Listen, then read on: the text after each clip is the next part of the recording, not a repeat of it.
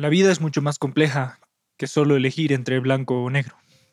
A lo largo de los años hemos ido creciendo con la idea de que existen dos bandos, los buenos y los malos. Y las series o películas que veíamos siempre se dividían entre protagonistas y los antagonistas. Y quiero aclarar que el protagonista no siempre es el bueno y el antagonista no siempre es el malo. Pero siempre existe una distinción marcada en la narrativa. Los aliados, que se encargan de hacer las cosas bien y luchar por el bien común, y los enemigos, que solo buscan sembrar el caos y malestar. Sin embargo, la visión que tendremos del bien o el mal depende sustancialmente de nuestro contexto y a quién apuntamos como culpables de nuestros problemas. Conforme vamos viendo series o películas, no nos cuestionamos las intenciones del villano. Usualmente solo quiere ver el mundo arder en su rencor o resentimiento. Y así, en el sesgo que tenemos al no entender su perspectiva, justificamos cualquier acto que podamos tomar en represalia. ¿Cuántas atrocidades se han realizado por el simple pensamiento de lo que una parte está haciendo es lo correcto o justificable y la otra es la equivocada y por lo tanto se lo merece? Los humanos somos mucho más complejos que solo blanco o negro. Nadie es completamente bueno o completamente malo, sino una mezcla bastante sutil de los dos. Y es muy fácil perder de vista estos matices porque juzgamos a las otras personas o los otros bandos en función de la experiencia que tengamos con ellos. Estos pueden ser actos simples o complejos que directamente hacen que nosotros sentenciemos a qué bando pertenecen en nuestra película.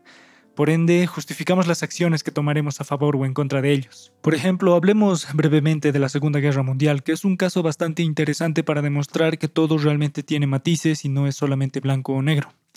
El Tratado de Versalles termina con la Primera Guerra Mundial entre Alemania y los aliados. Como Alemania había perdido la Primera Guerra Mundial, este tratado era muy agresivo en su contra, porque Alemania tenía que aceptar la responsabilidad por todos los daños sufridos a causa de la guerra. El problema es que este tratado deja en ruinas la economía alemana, la gente se moría de hambre en las calles, y el gobierno estaba en absoluto caos, el país como tal estaba en absoluto caos. A causa de esto, Hitler comienza a tener resentimientos por todas las restricciones que se habían impuesto en Alemania debido a este tratado. Entonces, mientras hablaba de paz, comenzó a rearmar al pueblo alemán. Los alemanes también estaban desesperados porque necesitaban a alguien que restablezca su economía y restaure su patriotismo. Y como Hitler llega a ser ese halo de esperanza, es proclamado Führer en 1934. 5 años después decide invadir Polonia y así comienza la Segunda Guerra Mundial. A lo que quiero llegar es que la población alemana tenía sus razones para armarse y llamar a guerra.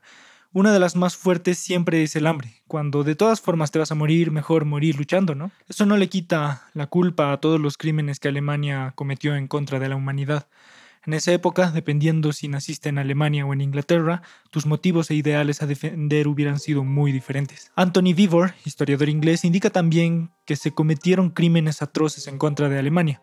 Una de ellas sería una de las más grandes violaciones en masa de la historia durante la ocupación de Alemania, donde 1.4 millones de mujeres fueron violadas por los soviéticos. También podríamos mencionar todos los bombardeos que sucedieron tanto en ciudades alemanas como en las ciudades japonesas, que no necesariamente eran puntos estratégicos militares, y especialmente el uso de las bombas atómicas en Hiroshima y Nagasaki, las cuales resultaron en la destrucción total de estas ciudades, llegando hasta aproximadamente 226.000 muertes, de los cuales la mayoría eran civiles. Pero las películas directamente nos muestran que los alemanes eran los malos y que los aliados eran los buenos, ofreciéndonos una visión incompleta de nuestra historia como humanidad. ¿Cuántas atrocidades nos hemos cometido por pensar que nosotros somos los buenos y los otros son los malos? Eso demuestra lo ambigua que puede ser nuestra moralidad. Por eso podemos decir que la vida es mucho más compleja que solo elegir entre blanco o negro.